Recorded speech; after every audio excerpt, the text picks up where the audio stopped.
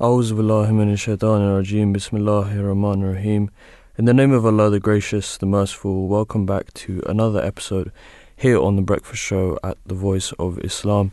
Today we have a fantastic lineup of guests and also segments which we will be covering shortly after we go through the news.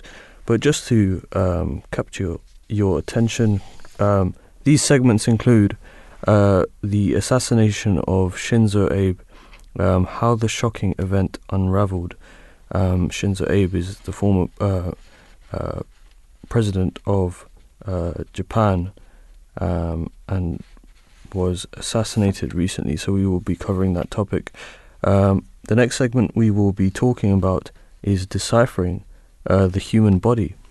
37 trillion cells to transforming healthcare. And the third segment we will be looking at is the trait of resilience, its source, purpose and necessity. But just before those, we will be going through the news.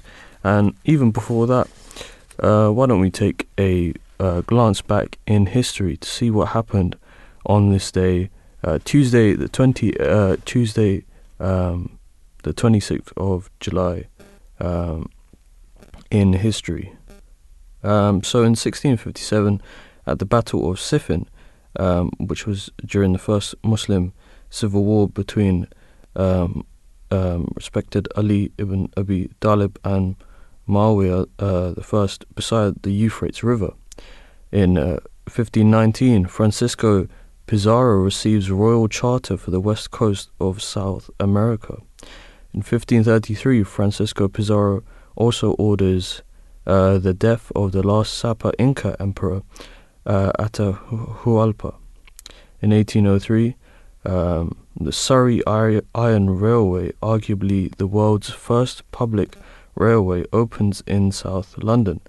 In 1908, United States Attorney General Charles Joseph Bonaparte issues an order to immediately staff the office of the Chief Examiner, later renamed the Federal Bureau of Investigation, so the FBI.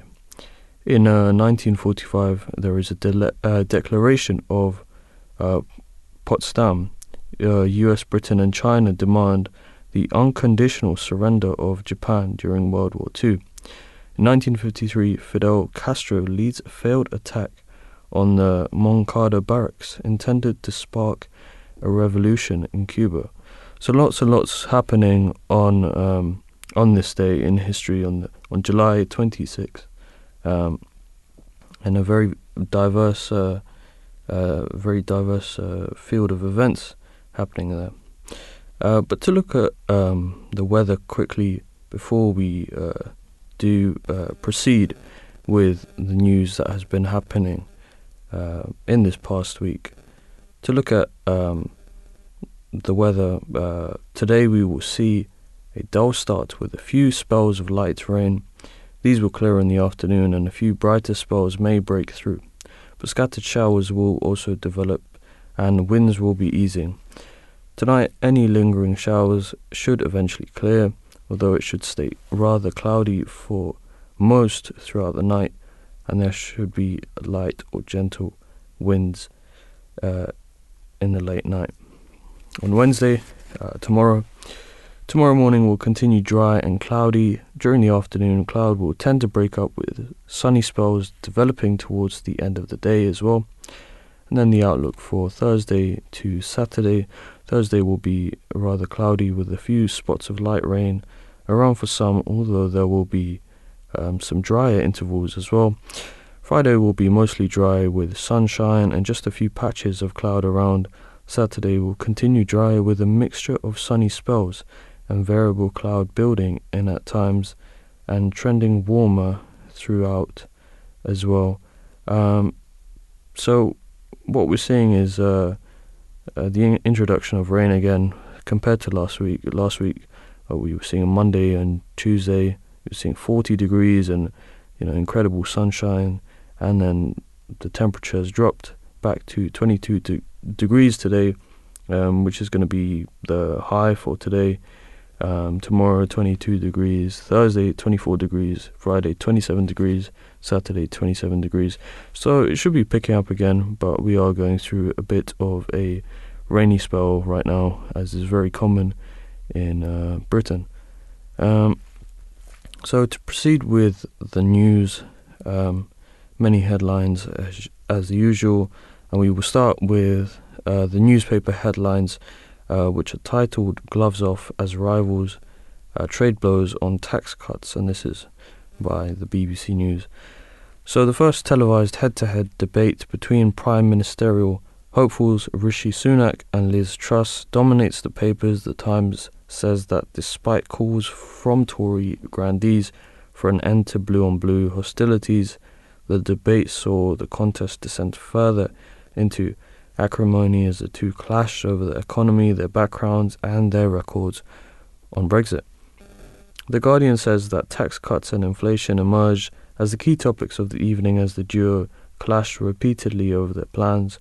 The paper highlights Mr. Sunak's wording that Ms. Truss is offering a short-term sugar rush with her immediate tax cut plans, while Ms. Truss criticised the former Chancellor for the levels taxes reached under his time in office.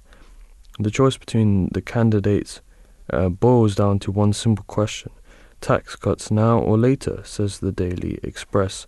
And so far, all the headlines have shown a picture of Ms. Truss and also Rishi Sunak. The Metro says the tone of the debate amounted to blue-on-blue warfare between the two Conservatives, with its headline, "You will lose us the next election," summing up Mr. Sunak's attack on how he predicts Ms. Truss's plans will unravel. In return, Liz Truss likened Mr. Sunak's reluctance to cut taxes to the approach taken by Labour's former Chancellor turned Prime Minister Gordon Brown, and this is highlighted in the Daily Telegraph's headline. The Daily Mail leads with a vow by Ms. Truss to stop militant action from trade unions from trying to paralyse the economy. It says she wants to raise the minimum threshold of support for strike action and double the required notice period to 4 weeks. It adds that Mr. Sunak has also indicated he would take a tough line on unions. The Gloves Are Off says the paper quotes Conservative MPs calling Mr. Sunak and Ms. Truss's attacks on each other peril and shameful, and carries a warning from Tory grandees that the party is at risk of a return to being known as the Nasty Party. The Financial Times reports that Russia will cut gas supplies through its largest pipeline to Germany, Nord Stream 1, to a fifth of capacity this week. The paper says the move would leave Europe short of critical gas supplies ahead of winter, and combined with rising inflation could tip the German economy into recession. And this needs to be looked at in more detail, because this headline seems to be very brief, and Russia does every year cut its gas supply for maintenance repairs as well. So that needs to be checked if that is the case, or if that is because of the Ukraine crisis that is happening. A 16-year-old working undercover with the Daily Mirror was able to illegally buy knives in 15 of 23 stores she visited, according to the paper's front page. A picture shows the young shopper posing with a haul of large kitchen knives, and it goes to show why there's such a high rate of knife crime if the availability is so easy to. The Daily Star has its tongue firmly in cheek as it reports on groundbreaking research showing that police patrols can cut violent crimes by 70%. The headline read,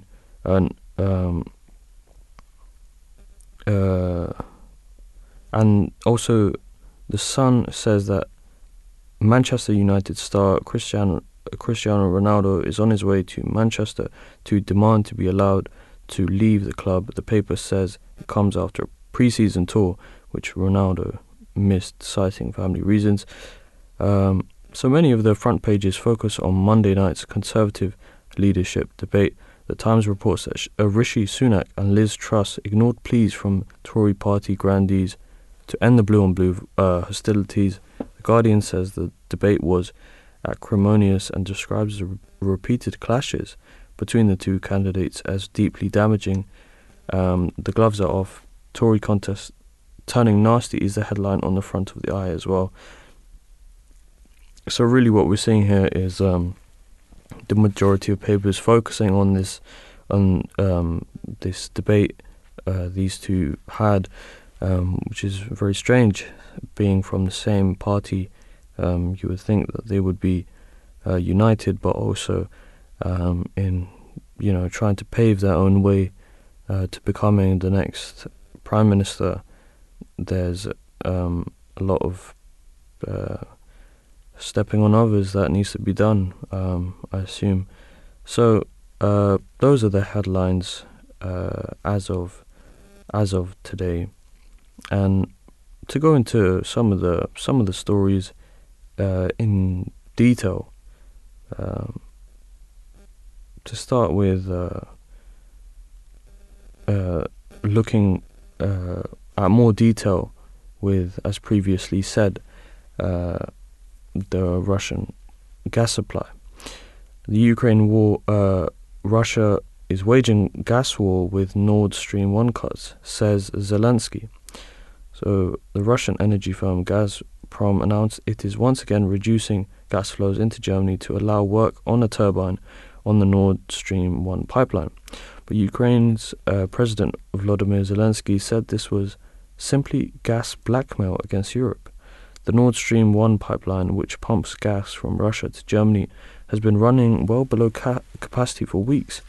Earlier this month, Russia's biggest European pipeline was completely shut down for a 10-day maintenance break, sparking fears in Europe that shipments would not resume at all.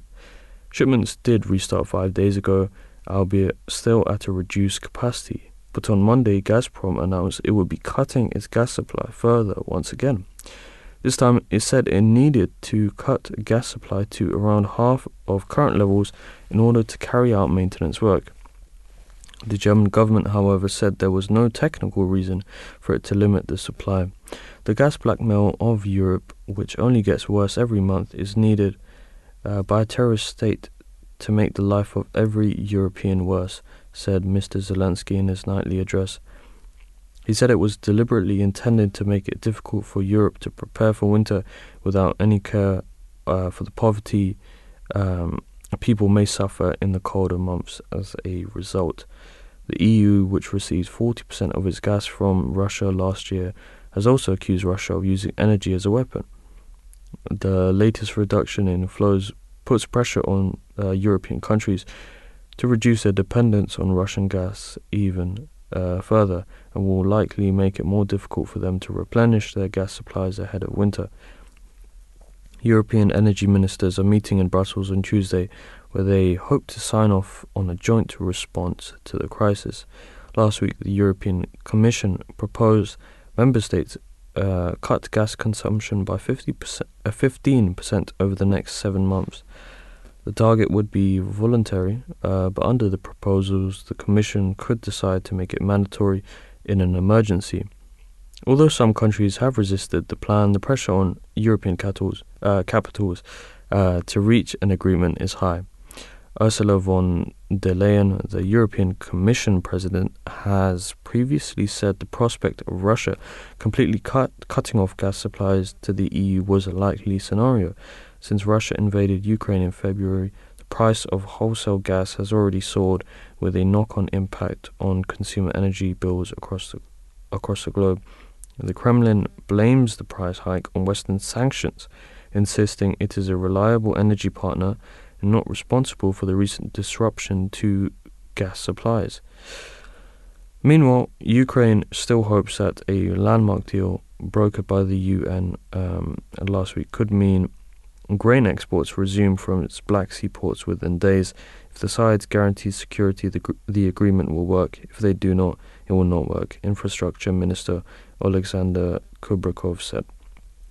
In his nightly address, President Zelensky also said he was confident that grain exports from Ukraine will start again in this week.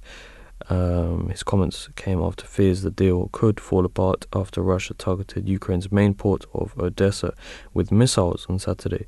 As many as 20 million tons of grain are trapped in Ukraine, unable to leave because the Russian Navy controls most of the Black Sea. So it is quite a difficult situation. On the one hand, the gas supplies are being cut, and we know they get cut every year because of maintenance, but this also could be a ploy or a strategy used to weaken the so-called enemy. But this is something that will develop and will be looked at in more detail as the days go by.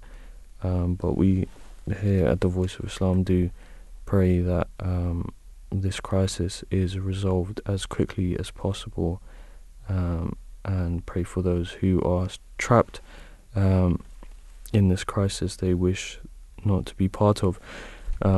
We'll be taking a short break quickly, and after that we will proceed with our first segment of the day, which is the killing of Shinzo Abe, how this occurred, and how did this atrocious act occur, and what are the outcomes of this. But here's a quick break for you. It was for me that God caused the solar and lunar eclipses in heaven during the month of Ramadan, and caused numerous other signs to be manifested on earth, and thus, in accordance with divine practice, my truth was conclusively established. God, in whose hand rests my life, is my witness that if you cleanse your hearts and seek other signs from God, the Omnipotent One is capable of showing a sign according to his own will and power, without being subject to any of your importunities. And I am sure that if you demand a sign from me, with a genuine desire to repent, and promise earnestly before God that if an extraordinary sign appears which is beyond human power, you will shed all this rancor and enmity, and purely for the sake of winning God's pleasure, will enter into the pledge of Bai'at with me, then God, being so kind and merciful, will certainly show you some sign. However, it is not within my power to fix a period of 2 or 3 days for showing a sign, or to do exactly as you wish. It is the prerogative of God to choose the time. Allah, Allahu Akbar, Allahu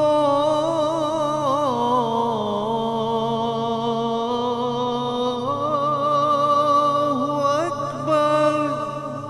You're listening to the Voice of Islam Radio, broadcasting on DAB and via the internet 24 hours a day.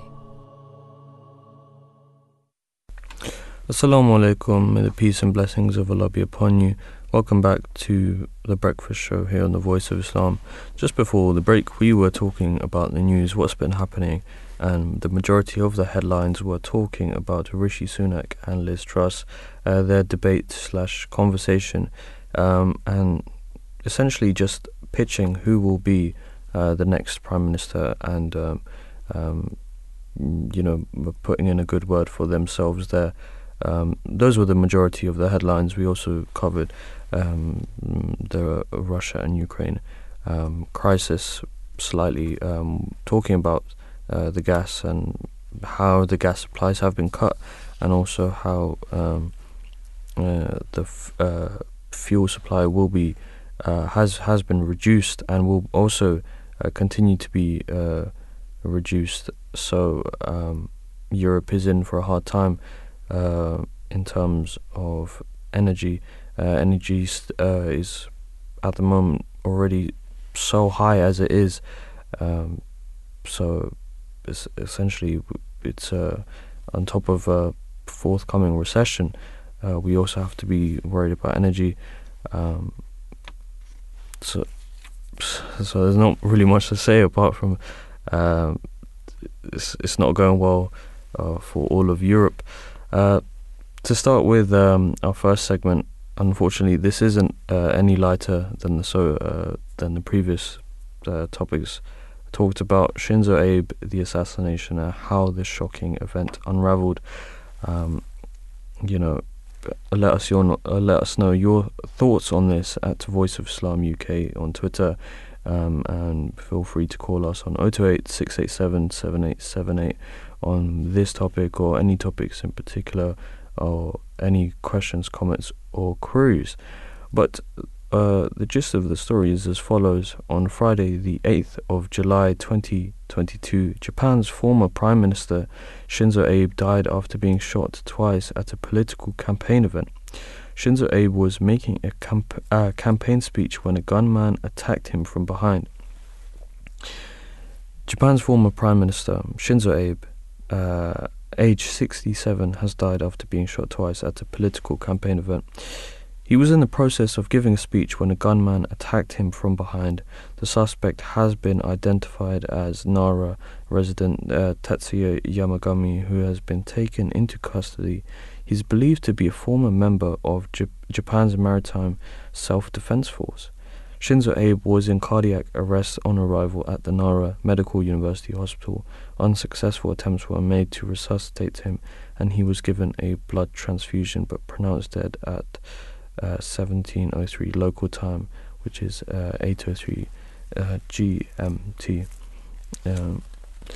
So, to talk about who was Shinzo Abe and what were some of his achievements, what were some of the programs that he introduced, such as Abenomics. So, to cover the 5 greatest achievements of Shinzo Abe, Japan's former Prime Minister. This is taken from an extract in Tatler Asia. Shinzo Abe was the Prime Minister of Japan and President of the Liberal Democratic Party from 2006 to 2007, and again from 2012 to 2020, and he is the longest-serving Prime Minister in Japanese history. When Shinzo Abe came to office in 2006, Japan was facing economic turmoil. In 2012, he launched a plan known as Abenomics. This included massive monetary stimulus and increased government spending. With success, the country saw a great boost in not just its economy, but also in consumer and investor confidence. As he revived the economy and increased the world's confidence in Japan, he managed to secure the 2020 Tokyo Olympics, which was later postponed to 2021 as a result of the pandemic.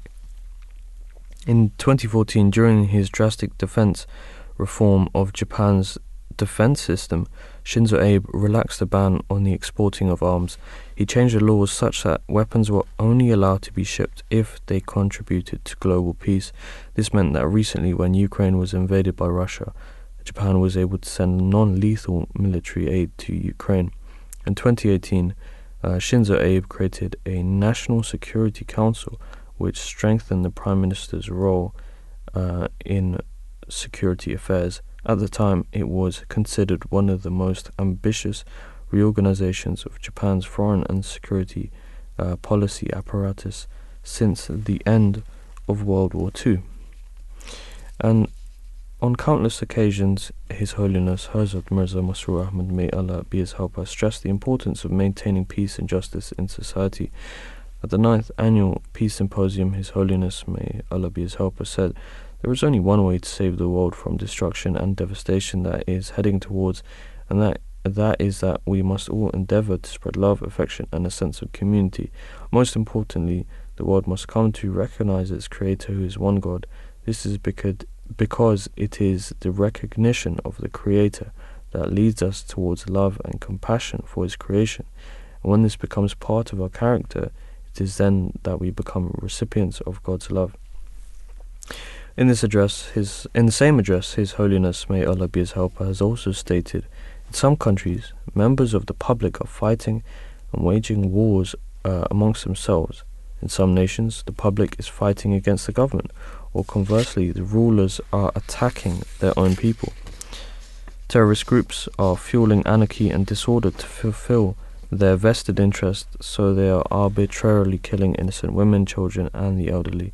In some countries, as a means to fulfill their own interests, political parties are warring with each other rather than coming together for the betterment of the nations. We also find some governments and countries are continuously casting their glances enviously in the direction of the resources of other nations.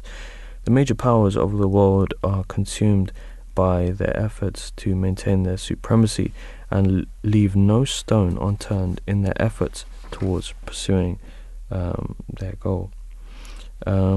So these words ring extremely true today as well, as we've just seen in the news, the crisis that we're seeing, the energy crisis, and also with the headlines of Rishi Sunak and Liz Truss going at it. As the headline said, the gloves are off. So government parties are warring with each other. In this particular segment, we have seen that, the public, a member of the public, has assassinated the former Prime Minister.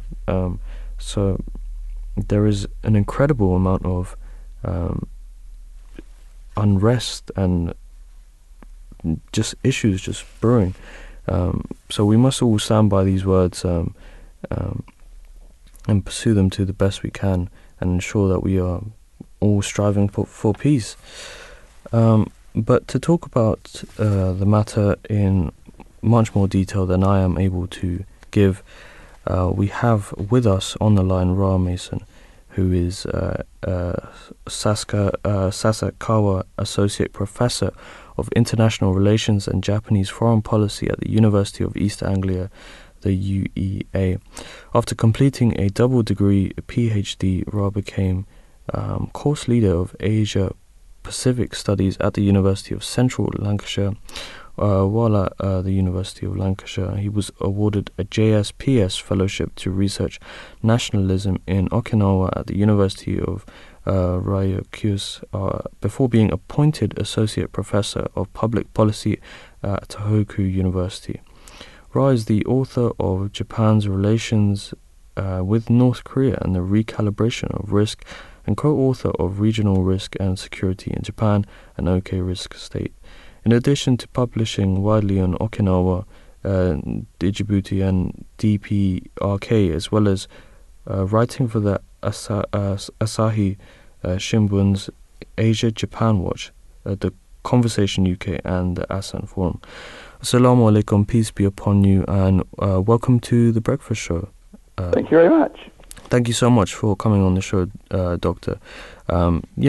Being we're talking about the Shinzo Abe assassination and how this shocking event unraveled, as I'm sure you're aware. But being a British born and bred, what invoked your interest in Japan and East Asia in general so much as to pursue it as a profession? Yeah, thank you. I mean, it goes back a long way, really, into my childhood. When I was very young, as a family, we had Japanese friends, and without going into a very long kind of explanation of how that played out, ultimately I was given an opportunity to go to Japan at a young age. I was around 17, and kind of went out into the sticks. And at the time, very few people spoke Japanese.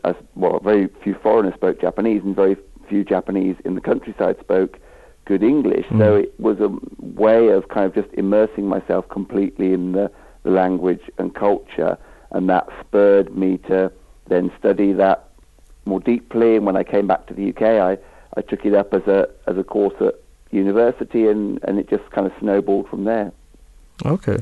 And, back in 2017, you started an article titled Japan's Controversial, Shrewd and Ambitious Shinzo Abe. However, the suspect assassinator stated that he did not hold a grudge against Abe's political beliefs. So what do you think his motive was? Yeah, so this is somewhat unclear still at this stage in terms of precision, but simply put, the motive for killing Shinzo Abe was actually not so much political as personal. And that's to say the main suspect, who is almost certainly going to be convicted of the crime, who is Tetsuya Yamagami, was actually the son of someone who was relatively wealthy but invested heavily in a religious organization, a unification church, sometimes known as the Moonies because of its chairman Moon, who's a Korean founder. Their religious cult basically was blamed by the suspect for bankrupting his mother and their family. And that religious cult has close associations with right-wing conservatives in Japan, one of whom is Shinzo Abe and Abe's extended family.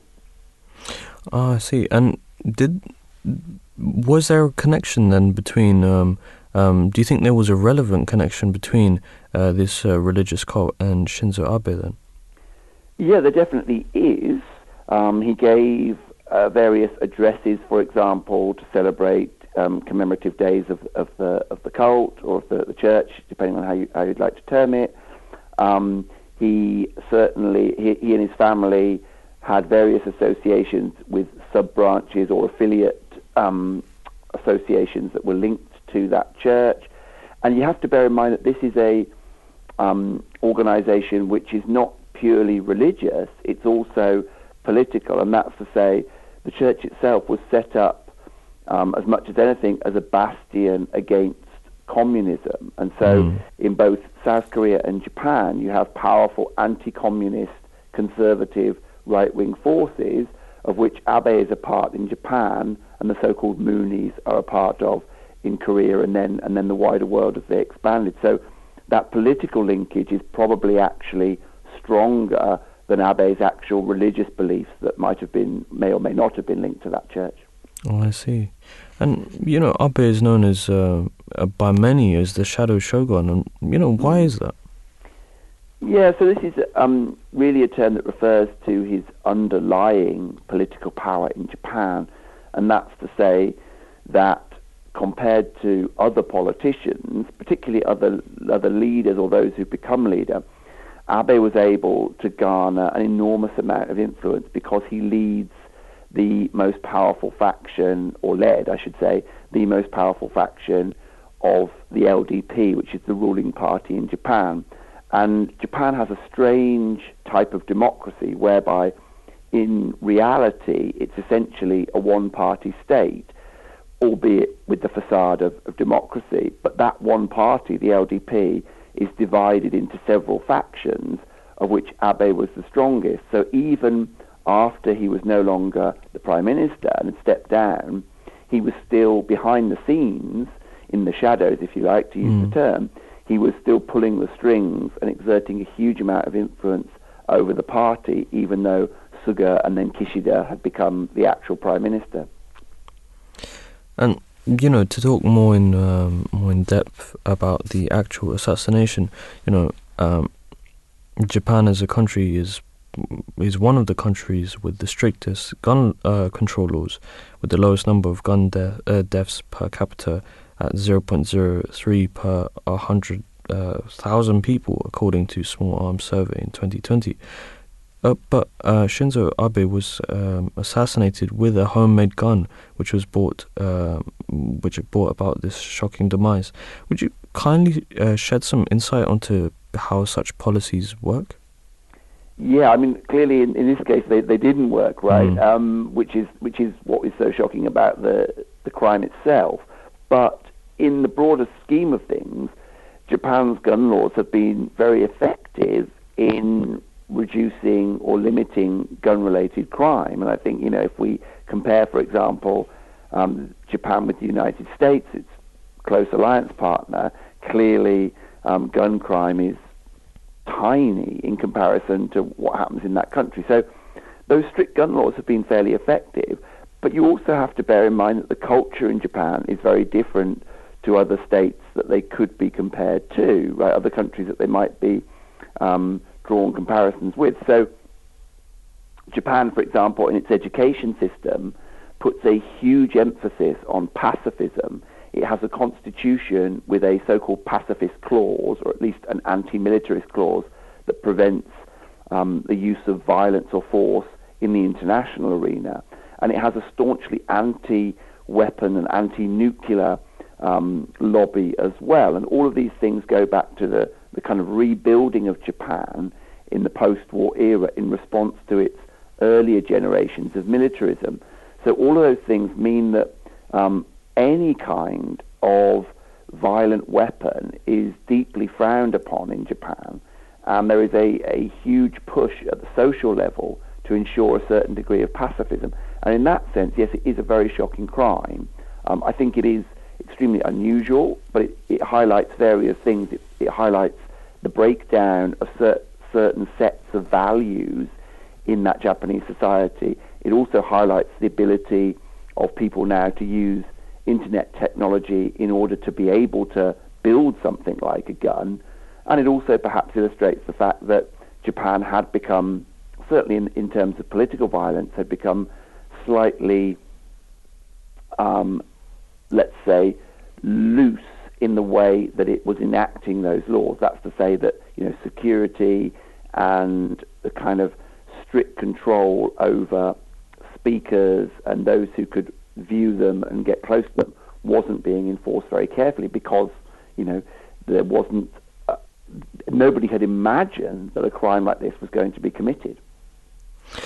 This isn't the first time political violence has occurred, even within Japan, with the assassination of Inejiro Asanuma, who I'm sure you remember was killed with a knife, again giving a political speech. But to talk on the macro side of things, do you think political violence is on the rise, and if so, why?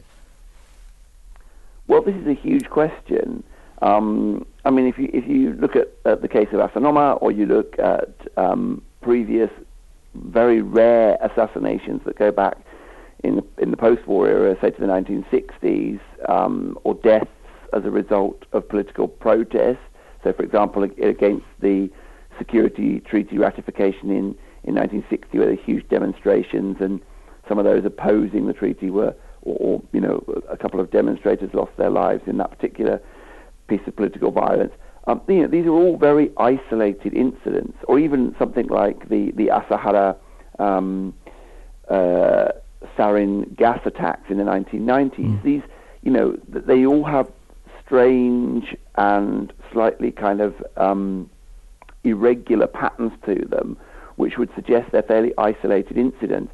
And I don't think you could really make a very strong case for the idea that these have somehow escalated in sequence and are leading to a greater amount of political violence. Not in Japan, right?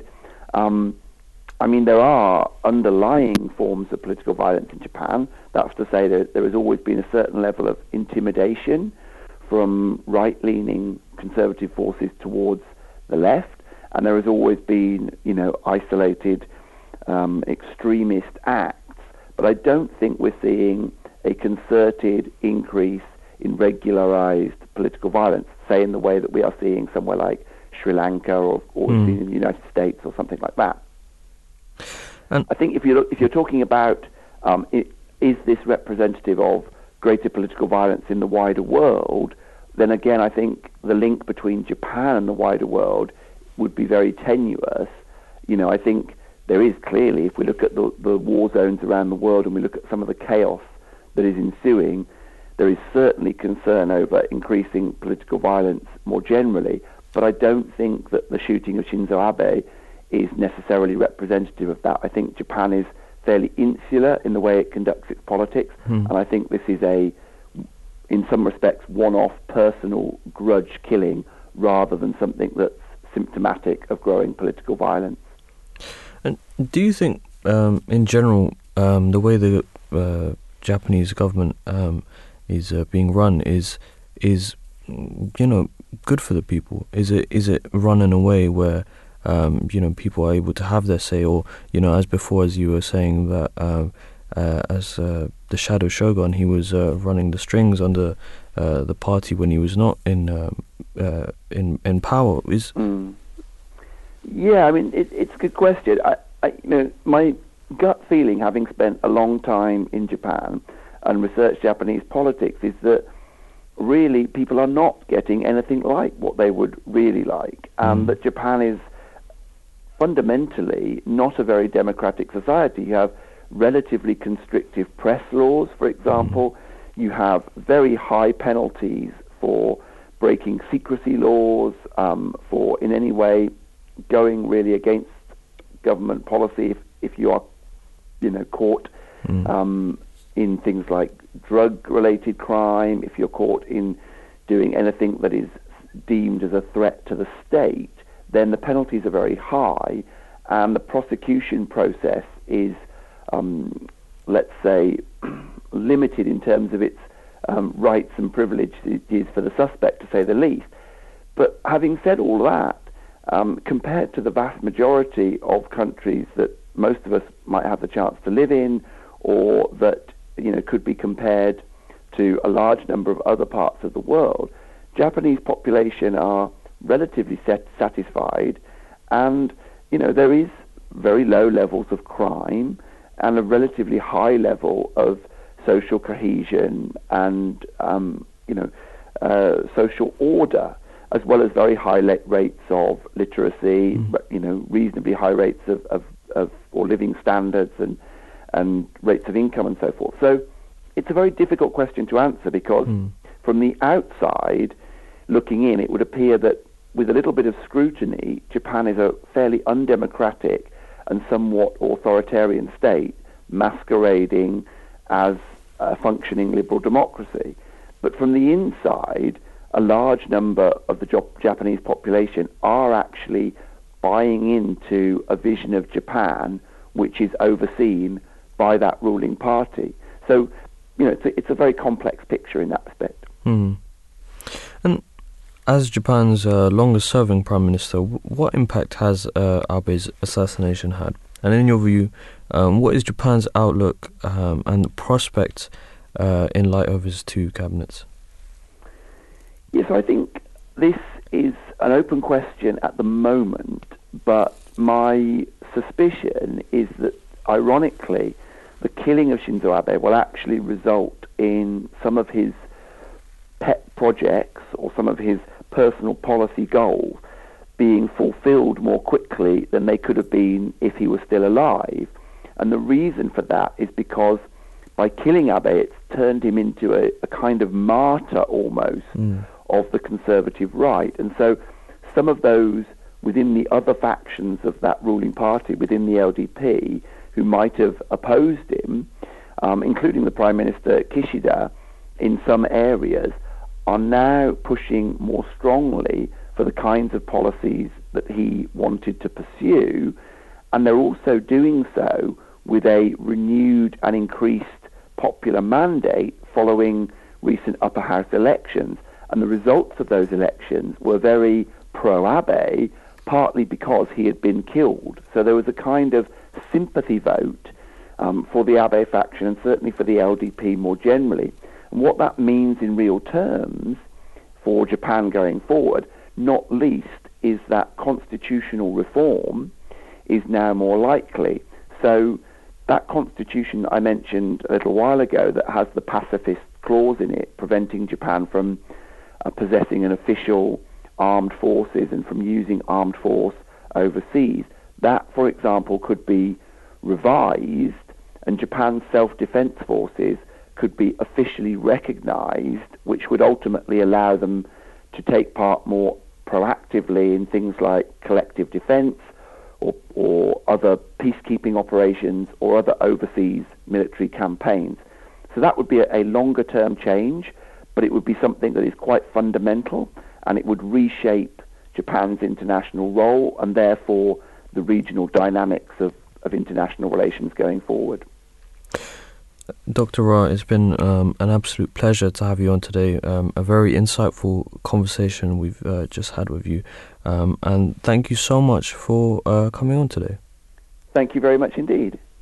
That was Dr. Ra Mason, who is Sasakawa Associate Professor of International Relations and Japanese Foreign Policy at the University of East Anglia.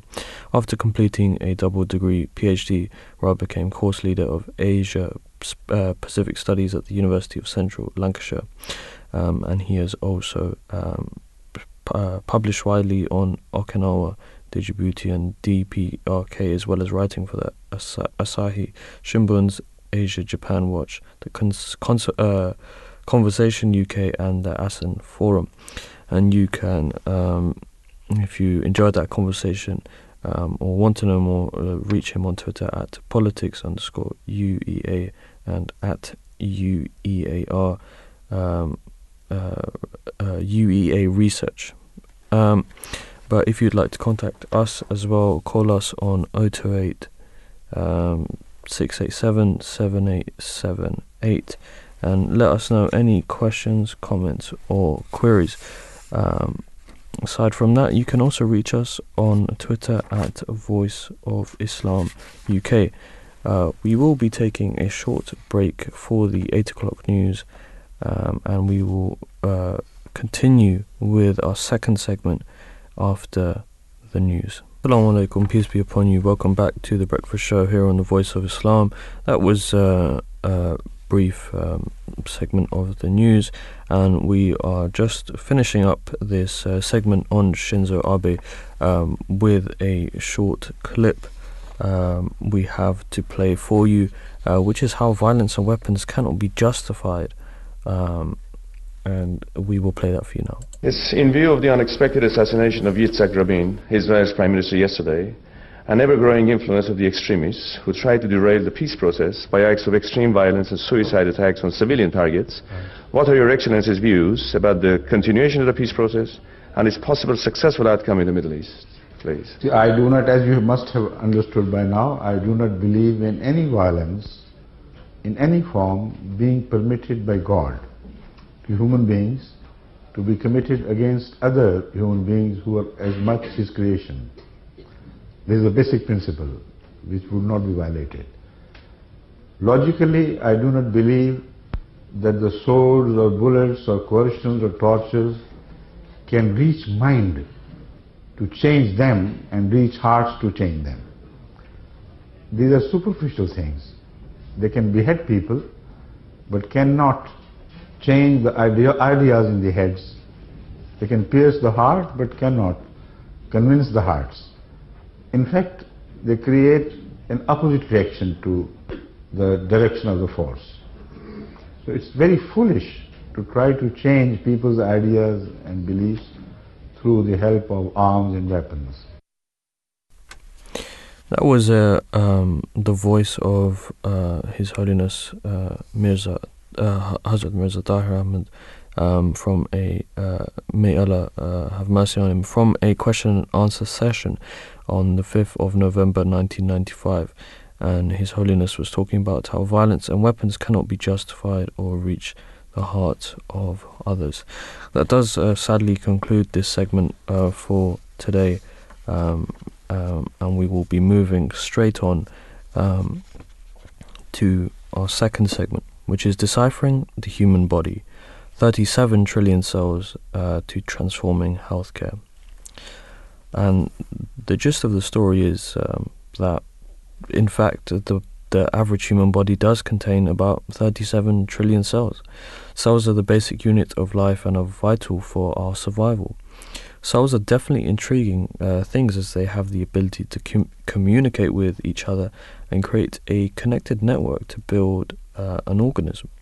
In this segment, we'll be discussing the purpose of cells and also elaborating upon how further research into the cells of the body can lead to revolutionary discoveries in healthcare.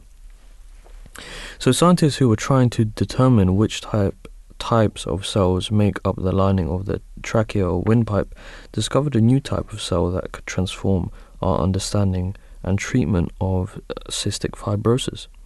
The first time the team co-led by Aviv Rajev at the Broad Institute of MIT and Harvard discovered these cells, and they were looking at an analysis of 300 cells in the trachea of mice. the scientists found a new type of cell in the trachea. At a seminar in 2017, it was revealed that another team from the United States and Switzerland had found the same thing. These groups confirmed that these new cells exist in the human airways as well as mice. These new cells have not been noticed before because they make up around 1% of the cells in the airways. Understanding the functions of cells will help to better understand the immune system, and this will enable us to design new medicines to help the immune system. For example, to better fight cancer.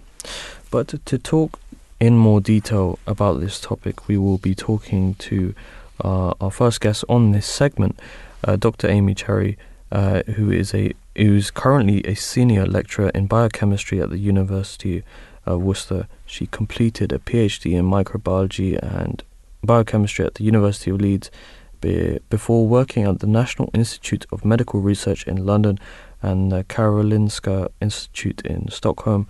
Her research focuses on understanding the roles of proteins within cancerous cells.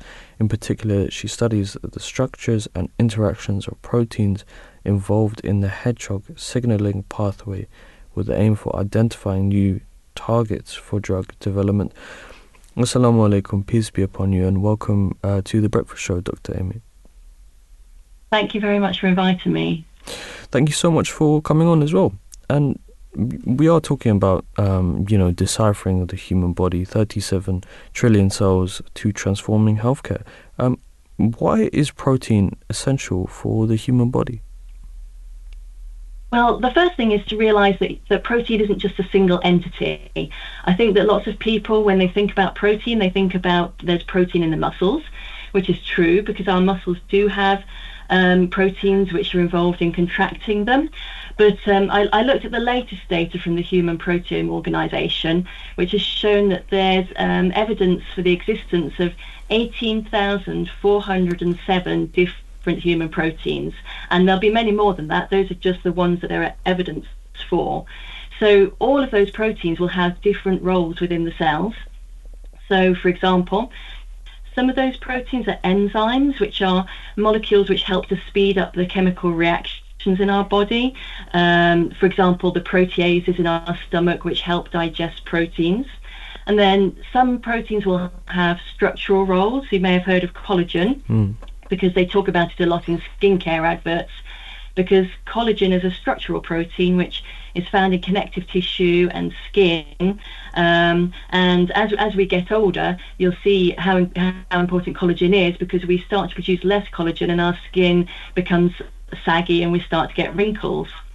And then other proteins are involved in movement of molecules. So within each cell, there are some proteins which sort of act as train tracks for moving molecules around, and some proteins which act as trains, which carry the cargo. And then some proteins are involved in communication. So it's important that our different tissues and organs send messages to one another. So they send chemicals in the blood, and when those chemicals arrive at cells, it's proteins on the outside of the cell which are called receptors, and they bind to these chemicals and they receive the message and then tell other proteins in the cell what to do as a response to that message. So proteins have a great diverse role in our cells, and they're just very essential for our functioning. And you've kind of touched upon this already, which is how exactly do proteins function? Yeah, so I've told you some of the roles, and because they all have very diverse roles, each protein will function in a different way. So what each protein has in common is that they're all built up of these little building blocks called amino acids, and there's 20 different amino acids, and each of these building blocks, they've got different properties. So they've got different shapes and different attractive forces. So some of them are attracted towards negative charges, some of them are attracted towards positive charges, some of them like interacting with water, some of them don't like interacting with water. So each protein, on average, a protein has got about 300 of these different building blocks, and they're all joined together in a long chain, and they fold into a three-dimensional structure which is very specific for the role that the protein does.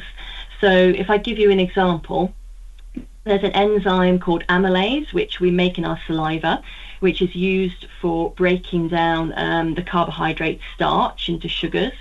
And amylase has got a very specific three-dimensional structure, which has got a pocket in it for binding to the starch. And it's also got some attractive forces, and these attractive forces pull the atoms in the starch, and that's what helps break the bonds in the starch to break it up into sugars. Whereas a different protein, collagen, which has a structural role, has a very different structure. It's made of different amino acids, and that means that it makes a kind of extended long chain, and three of these chains wrap around one another in order to make a sort of thick rope-like structure, and that's what gives it its structural properties. So really the reason that proteins can do such a diverse array of jobs is because they can create so many different types of structures. Yeah, the structure of a protein is really, really fascinating, isn't it? Like with all the different ionic bonds and the sort of quaternary structure and the secondary structure that it has and it folds into. You've also touched upon this already a little bit as well, which is, what are the different kinds of proteins found in the human body? You talked about muscles, you talked about hemoglobin as the sort of the transport protein, and collagen as well. So how do they help to diversify the cells as well? Yeah, so it's important to realise that all of our cells contain all of the information needed to make any of our proteins, any of those 18,000 proteins. But each cell will only make particular types of proteins. So the information, the genes, our genes, which is encoded in our DNA, and you can think of the DNA as being like a library, but each cell only reads some of the information in the library. It only reads some of those books in order to read the recipes for making the different proteins. So yes, I've given you the examples of the salivary glands will make the enzyme amylase, the skin will make the protein collagen. Some other nice examples are white blood cells. You may be aware are important for fighting infection, and so white blood cells make antibodies, which are proteins responsible for identifying and binding to pathogenic organisms and destroying them. And how can, we've talked so much about proteins, giving them an intro, giving them context in the human body. How can protein structure modeling be beneficial for fighting disease? And could artificial proteins be made to help tackle disease? Yeah, absolutely. So there's kind of two questions there. So in terms of understanding the structures of the proteins, this is what I've done in my research career since I did my PhD. I've used a technique which is called X-ray crystallography in order to determine the structure of proteins. So a nice example from my PhD is that I was working on a protein from the hepatitis C virus, which is a virus which infects the liver and causes liver disease.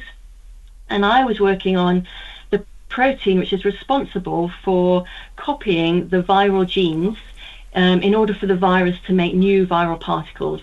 So this protein is really essential for the virus to be able to replicate. So the idea is that if you determine the structure of the protein, then it's going to help you understand how the protein works and help you design drugs which can bind to it and stop it from working. And if you can stop that protein from working, then you can stop the virus from replicating. And this is true for a whole host of diseases. So any pathogens, any viruses, any bacteria, if you understand the structures of their proteins, then you can potentially stop them working. It's also very true in cancer. So cancerous cells often have some proteins which are active which shouldn't be active, or they're overactive. And so if we understand which proteins are overactive and find out about their structure, we can potentially design drugs to inhibit them and stop the cancerous cells from growing. So the other part of the question was about could we use artificial proteins to help tackle disease? And in fact, we already do that. So there's actually over 100 therapeutic proteins which have been approved for clinical use. So one that we're all very familiar with, I imagine, is the hormone insulin, which controls our blood sugar levels. And this is administered to patients who have diabetes mellitus because they're missing insulin. So originally, when this was first given as a treatment, the source of the insulin was that it was extracted from the pancreases of animals. But since then, scientists have developed new techniques, and what they've done is they've taken the genes, which is the information for making the insulin, and put that into a microorganism, yeast, and then they get the yeast to make this protein, the insulin protein, for us. So in a way, that's kind of artificial. It's the natural human protein because it's the sequence of the human gene, but it's been made in an artificial way. But scientists have also gone a step further because they've tried to improve the properties of the insulin. So what they've done is they've slightly altered the DNA sequence. So that they've altered the order slightly of these amino acid building blocks in the protein. And by doing that, they were able to make a different form of insulin which acts more quickly in the body but for shorter periods of time, which means that its action can be much more precisely defined, and it has better, more reliable outcomes for patients. And there's many examples of treatments which are proteins. Another good one is factor VIII, which is a blood clotting protein, which is lacking in patients with haemophilia A, and so these patients have been given external factor VIII for a long period. And again, scientists have tried to improve the factor VIII because when it's given to patients, it gets degraded in the body, and so they obviously need to have more and more treatments. But scientists have found another protein which is very stable in the body. So what they've done is they've taken the gene for factor VIII and the gene for this stable protein and put them together, and that's made what's called a fusion protein. And then this factor VIII, when it's given to patients, it lasts for much longer in the body. Dr. Amy, it's been so insightful to have you on today, and we wish you a wonderful week ahead as well. Okay, thank you very much. Thank you for inviting me. Thank you so much. That was Dr. Thank you. Thank you so much. That was Dr. Amy Cherry, who is currently a senior lecturer in biochemistry at the University of Worcester. She completed a PhD in microbiology and biochemistry at the University of Leeds before working at the National Institute of Medical Research in London and the Karolinska Institute in Stockholm. It's been wonderful to talk to her about this such an intriguing topic. The body really is such a wonderful thing, and all these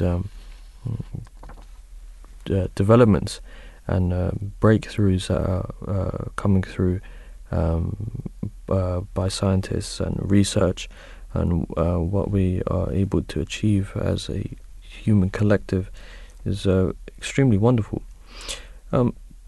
To describe perhaps to describe some of the types of cells found in our body, such as stem cells, muscle cells, endothelial cells, we'll look at this brief description provided by the researchers. Stem cells originate as unspecialized cells and have the ability to develop into specialized cells that can be used to build specific organs and tissues. Stem cells can divide and replicate many times in order to replenish and repair tissue as well. From transporting oxygen through the body to fighting infection, blood cell activity is vital to life. Blood cells are produced by bone marrow. The three major types of cells in the blood are red blood cells, white blood cells, and platelets. Muscle cells form tissue which enable all bodily movement. The three types of muscle cells are skeletal, cardiac, and smooth. To talk about a research that is happening within the Ahmadiyya Muslim community, AMRA is the Ahmadiyya Muslim Research Association group. This association was founded to revive the Islamic Golden Age. The scientific methods used today are credited to the Muslim scientists of the past, and therefore it is imperative to bring the Muslim scientists, researchers, and students together towards groundbreaking research in different fields of science. AMRA is encouraging Muslim youth to pursue careers in academia and push the boundaries of human knowledge. Its membership is wide-reaching, incorporating researchers in the fields of theoretical physics, renewable energy and medical treatment, through to economics, theology and ancient languages. Their mission is to put a spotlight on the diverse research being conducted by members by regularly featuring selected submissions. They look forward to reading about secular or religious research. At the 10th Annual AMRA Conference, His Holiness Hazrat Mirza Masroor Ahmad, may Allah be his helper, the current head of the Ahmadi Muslim community, said, "Having gathered here and held this conference, you must all consider it your mission to pursue excellence within your chosen field. You must reflect upon how you can develop a greater understanding of the world, develop new technologies or systems through which humanity can benefit." At the AMRA Conference in 2019, His Holiness also said, "At this time of intellectual ignorance amongst the Islamic world, it is a great challenge for Ahmadi Muslim scientists and researchers to revive the honor and dignity of Islam in the global academic arena. Indeed, it should be your ambition to take up the glorious mantle of enlightenment adorned by the great Muslim scholars and inventors of Middle Ages." Definitely some food for thought there, and you know, as Ahmadi Muslims, we have to strive for a bright future, as foretold by the founder of the Ahmadi Muslim community, the promised Messiah, Hazrat Mirza Ghulam Ahmad, on whom be peace, who said, "The members of my sect shall so excel in knowledge and insight that they will confound everyone with the light of their truth, and by dint of their arguments and signs." And also, the current worldwide head of the Ahmadi Muslim community, His Holiness Hazrat Mirza Masroor Ahmad, may Allah be his helper, has said, "Therefore I advise the youth, immerse yourself in studies to the exclusion of everything else. Advance so much in every field of education that your minimum target is a noble prize that requires hard work over a long period." That was said in a speech on the 17th of April 2008. And we should also look at the examples of past renowned Muslim scholars like Ibn Yunus al-Khwazarmi, al-Biruni and Ibn Sina or Avicenna, to name but a few. We should study their lives and be motivated to revive the golden age of Islam once again. We will be taking a very short break, and we will be starting our next segment after the break.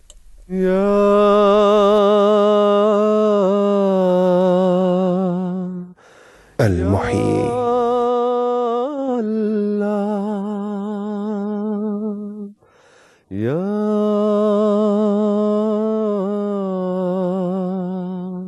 The giver of life, the one who gives life to whoever he wills. How can you disbelieve in Allah? When you were without life, He gave you life, and then He will cause you to die, then restore you to life, and then to Him shall you be made to return. La ilaha illallah Muhammadur Rasulullah. Allahu Akbar, Allahu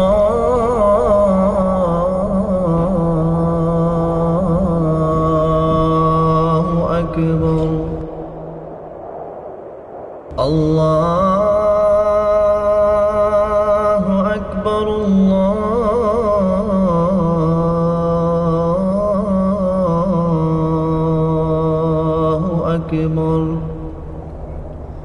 أشهد أن لا إله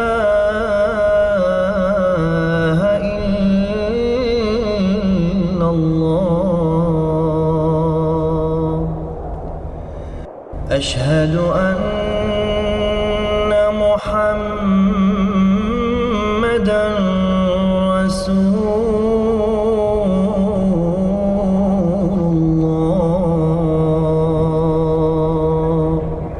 You're listening to the Voice of Islam Radio. Assalamu alaikum. May the peace and blessings of Allah be upon you. Welcome back to Breakfast Show here on the Voice of Islam. We are moving very quickly onto our next segment, the trait of resilience, its source, purpose, and necessity. And the Oxford Dictionary defines resilience as the capacity to recover quickly from difficulties. So resilience is an attribute which enables us to cope and deal with difficult or challenging life experiences. A number of factors can affect our levels of resilience, and whilst people with the resilience don't feel less grief or despair, they utilize healthy coping skills to overcome the difficulties. In this segment, we'll discuss the source, causes, and purpose of resilience, while also touching upon how we can become more resilient as well. And as usual, we will have an amazing lineup of guests for this segment. So to go into some of the discussion points, resilience is a psychological quality that allows some of us to be knocked down by adversities of life, such as accident, loss, violence, or trauma, and come back at least as strong as before, if not stronger. We can build resiliency by reframing negative thoughts into optimism, having faith and confidence in ourselves over our fear, and engage in positive self-talk during overwhelming times. There are many different types of resilience, but it's much better to hear this from an expert. So we will be talking to Dr. Audrey Tang, who is a chartered psychologist and award-winning author, The Leader's Guide to Resilience 2021, and this was recently awarded Highly Commended in Leadership in the 2022 UK Business Book Awards, and he's also won the Firebird Book Award for Leadership from Speak Up and Talk Radio. Apologies. She hosts podcasts Retrain Your Brain for Success and the Wellbeing Lounge on NLive Radio, and is presenter for Psych Back to Basics on Disrupted TV and resident psychologist on Channel 4's Don't Diet, Lose Weight and the Chrissy B Show. Assalamu alaikum, peace be upon you, and welcome to the Breakfast Show. Thank you so much for having me. Thank you so much, Dr. Audrey, for coming on today. We are talking about the trait of resilience, its source, purpose, and necessity. So just to start things off, how would you define resilience? A lot of people think that resilience is about knowing how to survive. That's actually just the beginning of it. In truth, when we're in a crisis, most of us can actually just about get through because the adrenaline is going. It's almost instinctual. But actually, resilience is what happens after that. And then people think it's just bouncing back. But really, that's not enough. Because who wants to bounce back to where we were? It's actually better to bounce higher. So for me, resilience is being able to navigate a crisis, be able to rebuild when you're exhausted at the time where the crisis has stopped and the support probably has stopped as well, but actually then move from being fine to flourishing. And a lot of the research has shown that adversity creates conditions in us which allow us to thrive better than a smooth sailing experience would have done. And do you think resilience is a learned skill, or is it something you're just born with? It can be a bit of both. The point or the phrase that's often used is you don't know how strong you are until you're tested. Yeah. And whilst there's no resilience gene, there may well be something in our brain structure which makes us slower to anger, which can help us learn, or it might make us more able to take a step back and think about it. And certainly personality theorists who have studied grit, they've come back to the big 5 traits: extroversion, introversion, agreeableness, neuroticism, and openness. And they suggest that those sorts of traits, or some combinations of them, may be more indicative of how we would cope under pressure. However, I would also say that our early experiences teach us what the world is like. We watch our caregivers, we can learn from them. And then actually, if we're thrown into a crisis and we're having to figure it out for ourselves, we already give ourselves a blueprint to learn for next time. And also, last year your book, The Leader's Guide to Resilience, was published. Could you tell us a little bit about the book as well as the role of resilience in cultivating effective leadership? Yes, of course. I drew a lot from the idea of resilient cities because that's how we cultivate resilient communities. And resilient cities follow urban planning principles. They attract and maintain courageous people, they harness drive, they inspire passion, they nurture a collective mindset and network that's responsive and adaptive to change. And those are the very traits that we need in effective leadership. To be an effective leader, you need to be able to sustain something to lead, but you also need to attract and retain staff to be sustainable and to keep you going. And what would you define as the sort of the people going through to create this resilience? Is it like a famine? Is it a recession? Actually, when it comes to trauma research, it can be anything that you find traumatic. So just to take from trauma research, one would say abuse as a child is horrible, it's horrendous, that would be traumatic. But if a parent simply ignored your needs or impressed their own views on you, that can feel just as traumatic to some people. So when it comes to resilience, it can be any sort of adversity that we or our business are facing. And really what's important is how we navigate through that. As I said, most of us can survive. Most of us can get through. So at the start of the pandemic, most businesses got through for a few months. But the question came when we look at how they sustained themselves over the course of 2 years. And that would be sometimes with government support, sometimes without. So it can be any adversity. It can depend on the context in which you experience that adversity and also how flexible and adaptable you are in order to seek the help you need. And is there a significant, before we were talking about, whether it was a learned skill or an inborn trait, and you touched upon the sort of the neuro aspects of personality and how that can affect it as well. But is there a significant difference in terms of gender in the resilience of men and women? That's a really interesting question, because it could simply be you're asking why are some people more resilient than others, and that can be due to nature, it can be due to our experiences. Going back to trauma research, they use a model called the window of tolerance, which is the optimal level of arousal under which we can function without having issues. And some of us have quite a large window. Some of us have quite a small one. When it comes to men and women, we could actually argue perhaps it depends on the adversity. So it might be under long-term pressure, women may fare better. For example, they do go through childbirth, they do go through caring quite a lot because of the way society might have constructed their role. But when it comes to immediate short-term pressure, it might well be that men fare better. But I think a lot of it does depend on our early experiences, in many ways what's expected of us and how we've learnt and grown. And just as a final question, what are some of the ways in which a person can build resilience? Well, I'd like to draw from positive psychology. They say there are 5 key things that build our emotional and mental fortitude. They include building positive emotions, finding engagement in what we do, cherishing our healthy relationships, seeking meaning and connection in our lives, and celebrating achievements.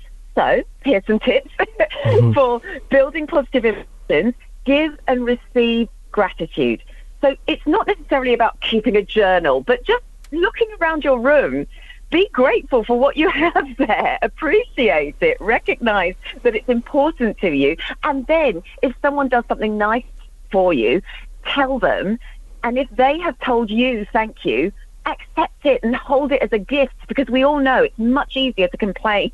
And another thing we can do to build positive emotion is to actually create a vision carousel. So take photographs or screenshots of wonderful experiences and memories, including thank yous from clients and other people to remind us that we've made a difference in their life.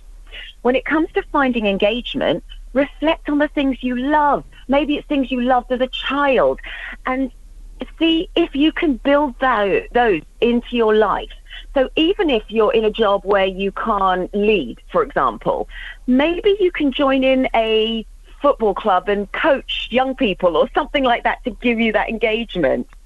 Then when it comes to a healthy relationship, check in on people, even people you haven't spoken to for ages. Don't sit there and think, oh, they haven't called me. Give them a call and see what's going on.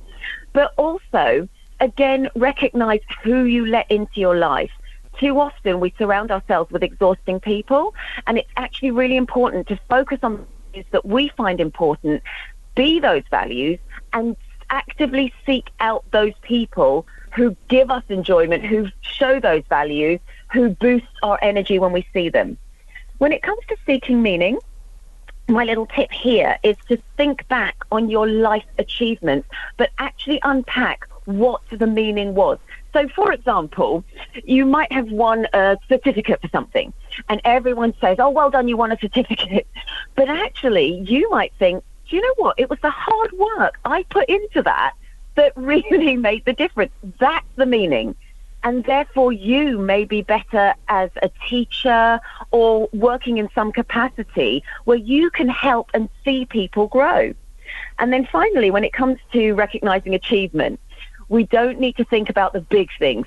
Focus on the little wins. Just be that little bit better than you were yesterday. And then that in itself is a win. Dr. Audrey, that's an amazing advice you've given us with so much energy. We thank you so much for coming on today's show. And we hope to see you again at another show. Thank you. And anytime, I'd be absolutely delighted. Thank you so much. That was Dr. Audrey Tang, who is a chartered psychologist and award-winning author, The Leader's Guide to Resilience 2021. But as we do on the Breakfast Show here on The Voice of Islam, we do like to have multiple opinions and guests, and look at a topic from multiple different angles, and have amazingly broad overview. So we will be talking to our next guest, Dr. John Finn, who founded the award-winning Tougher Minds Consultancy and has 3 psychology-related degrees, including a PhD. He has worked in performance psychology, resilience, and leadership science for over 20 years. Dr. Finn wrote his best-selling book, The Habit Mechanic, which took him over 20 years because his life's mission is to help people to be their best in the challenging modern world. Having trained and coached over 10,000 people, Dr. Finn and his colleagues work with global businesses, high-growth startups, individuals, elite athletes, coaches and teams, leading educational institutes, families, and the UK government and think tanks. Assalamu alaikum, peace be upon you, and welcome to The Breakfast Show, Dr. John.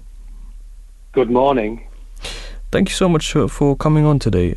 We are talking about the trait of resilience, its source, purpose, and necessity.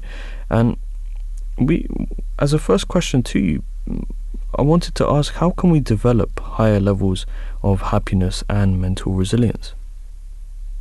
First of all, we need to understand how our brain works. Insight we've got about how our brain actually works is that it's designed for threat detection. We have a survival brain, so it prioritizes paying attention to negative, unhelpful things. So that's the starting point. So it's really easy to beat ourselves up, to worry about things too much, etc. And it's increasingly easy to do that in the world that we live in, because we have things like social media. We have this constant ability to compare ourselves to other people's lives. So just understanding that in itself is really helpful. Now, what we're starting to do is to step back and think about how we're thinking. And I call this intelligent self-watching.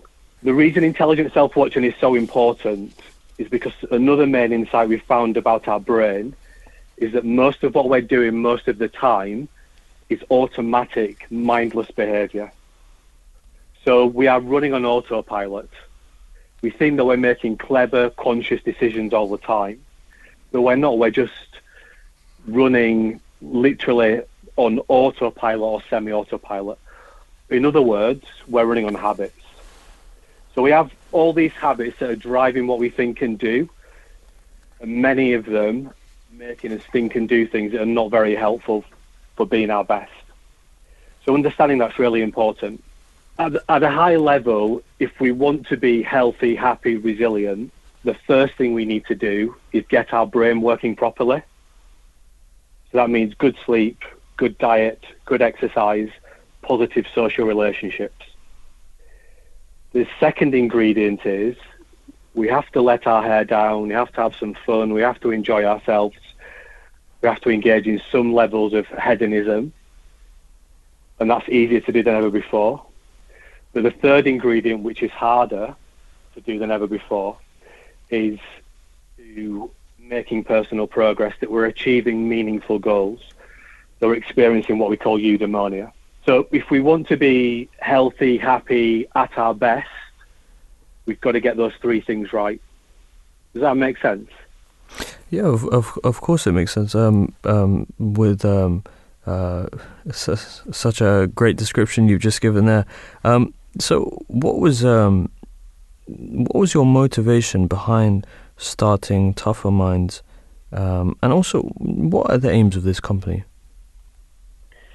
So our mission is to make it easy as possible to help people to be their best. And the trouble with the psychology advice that we get is it's very much based on knowledge, knowing more things. We know that we should be grateful, that we should do X, Y, and Z. We don't do what we know we should do. We do what we're in the habit of doing. So actually, if we want to help people to do better, we have to help them to build better habits. So at Tougher Minds, we want to equip people with the essential new skills, habit-building skills, to help them to thrive in the post-COVID world. The reason I got into psychology was I was pretty good at playing sport, and I had an experience at university where I was playing high-level rugby, and I essentially choked under pressure, and I didn't get picked for the international fixture I was trialling for. I was studying sports psychology at the time, and I was kind of kicking myself that I should have done better. And I got quite a serious injury around that time as well, and recognised that I couldn't fulfil my professional sporting ambitions. So I made it my mission to help people to be their best through this performance psychology lens. So that's how we started the company. And as a sort of just to reflect a bit on your book, The Habit Mechanic, how can we all become a habit mechanic, and what is the best habit do you think is there is to develop? It's a great question. What we've learned is that some habits are disproportionately powerful in a positive way, and also disproportionately disruptive in a negative way. So we call the positive ones super habits. We call the disruptive ones. Can you still hear me? Yep. Sorry, the line's terrible. So we call the positive ones super habits. We call the negative ones destructive habits.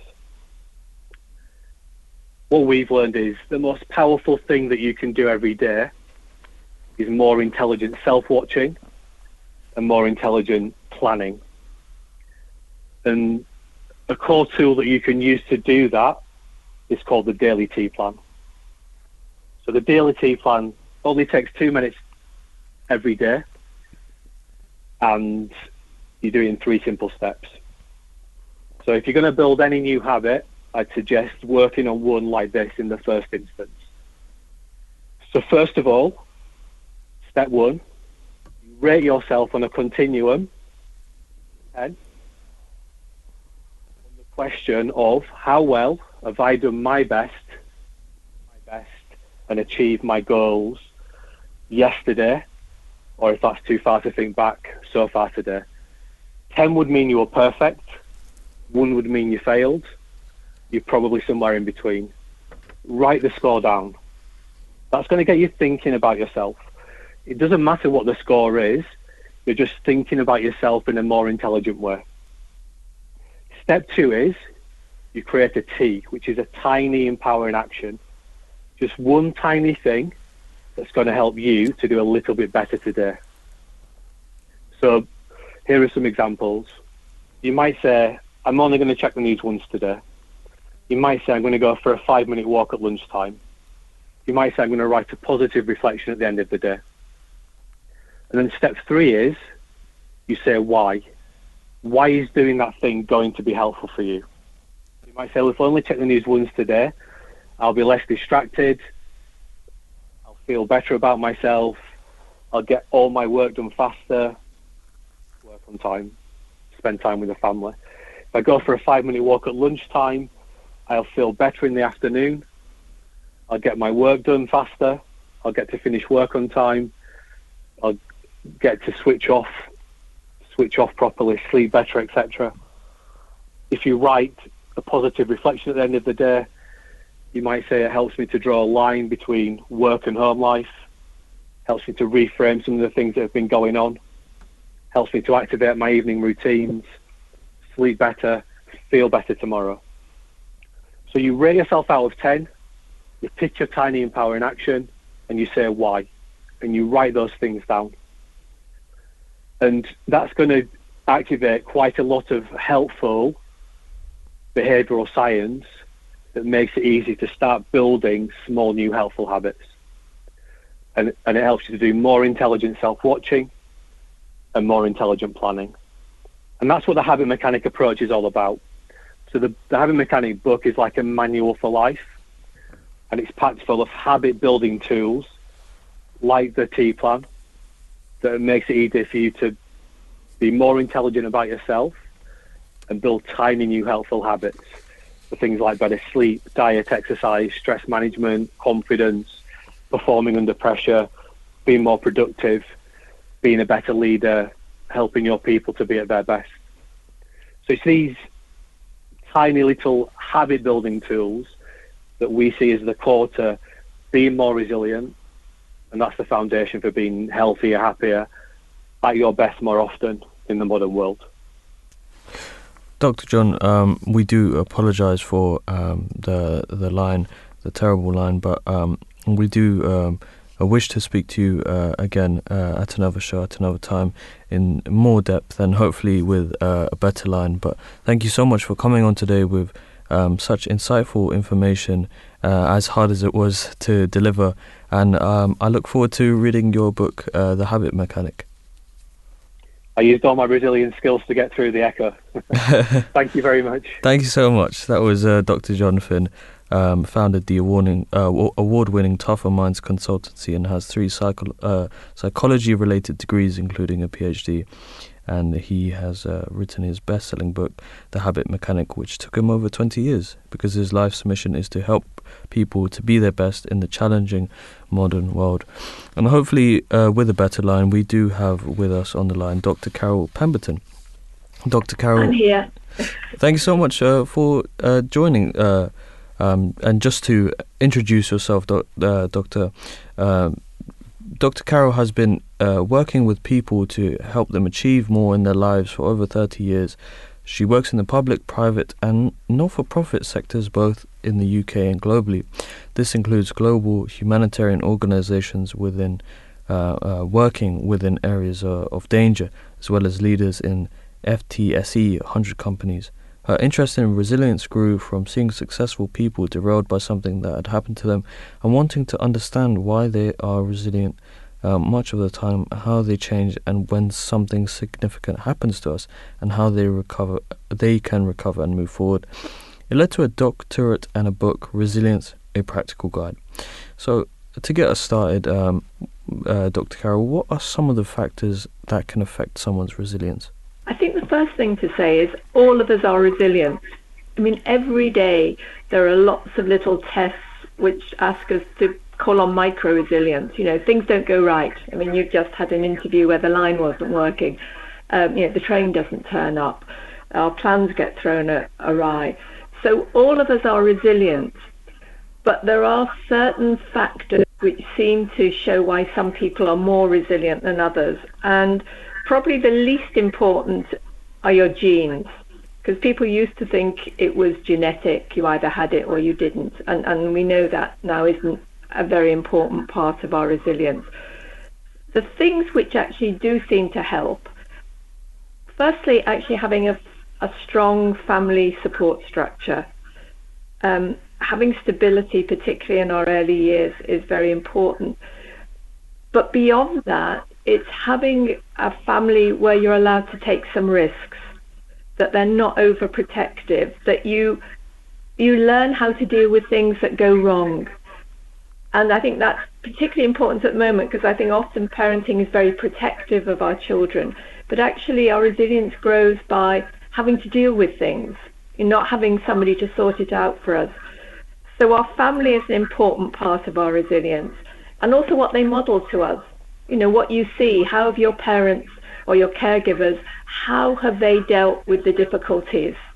Because you will model that, you will take that on board for yourself.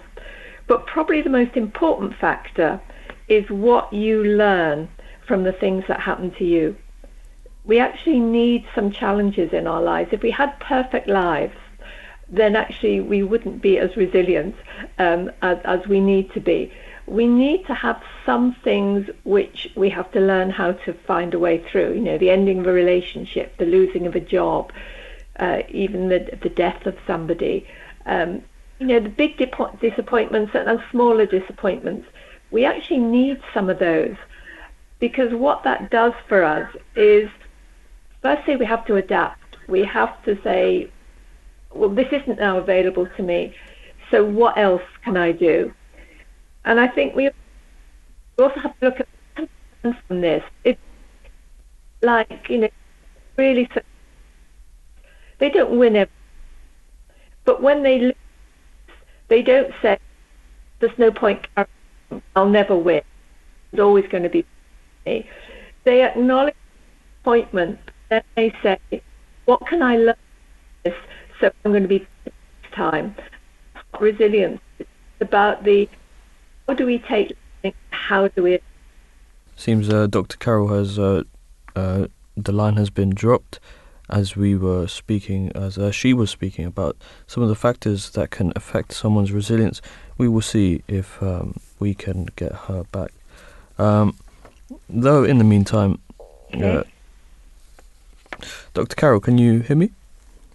I can hear you. Oh, it seemed you just dropped out for a bit. Okay, I'm sorry. No, it's not your fault. To move on to the third question, if that's all right with you. Yeah, of course.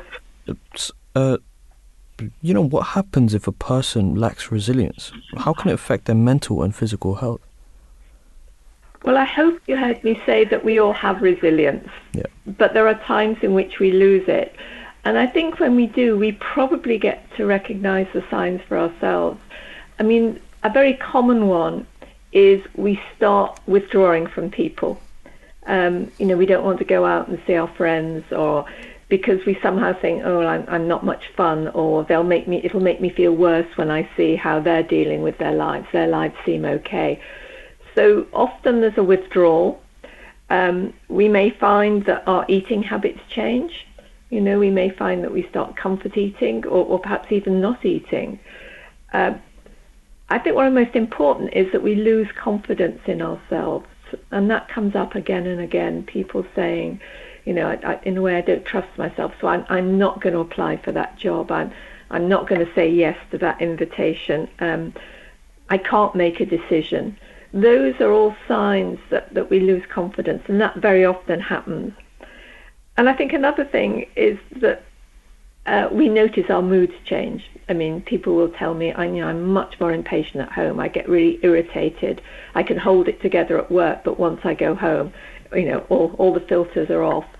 And so people can either become angrier, more irritable, more impatient, and sometimes more tearful. And all of those things are indicators that in some way our resilience has been dented. Approaching the end of the show anyway, as it is, but hopefully we can get you on another time and do this properly. Yeah. But thank you so much for coming on as it is, and we definitely hope to see you again. Right, well, thank you. That was Dr. Carol Pemberton, who has been working with people to help them achieve more in their lives for over 30 years. We are fast approaching the end of the show. Assalamu alaikum, peace be upon you.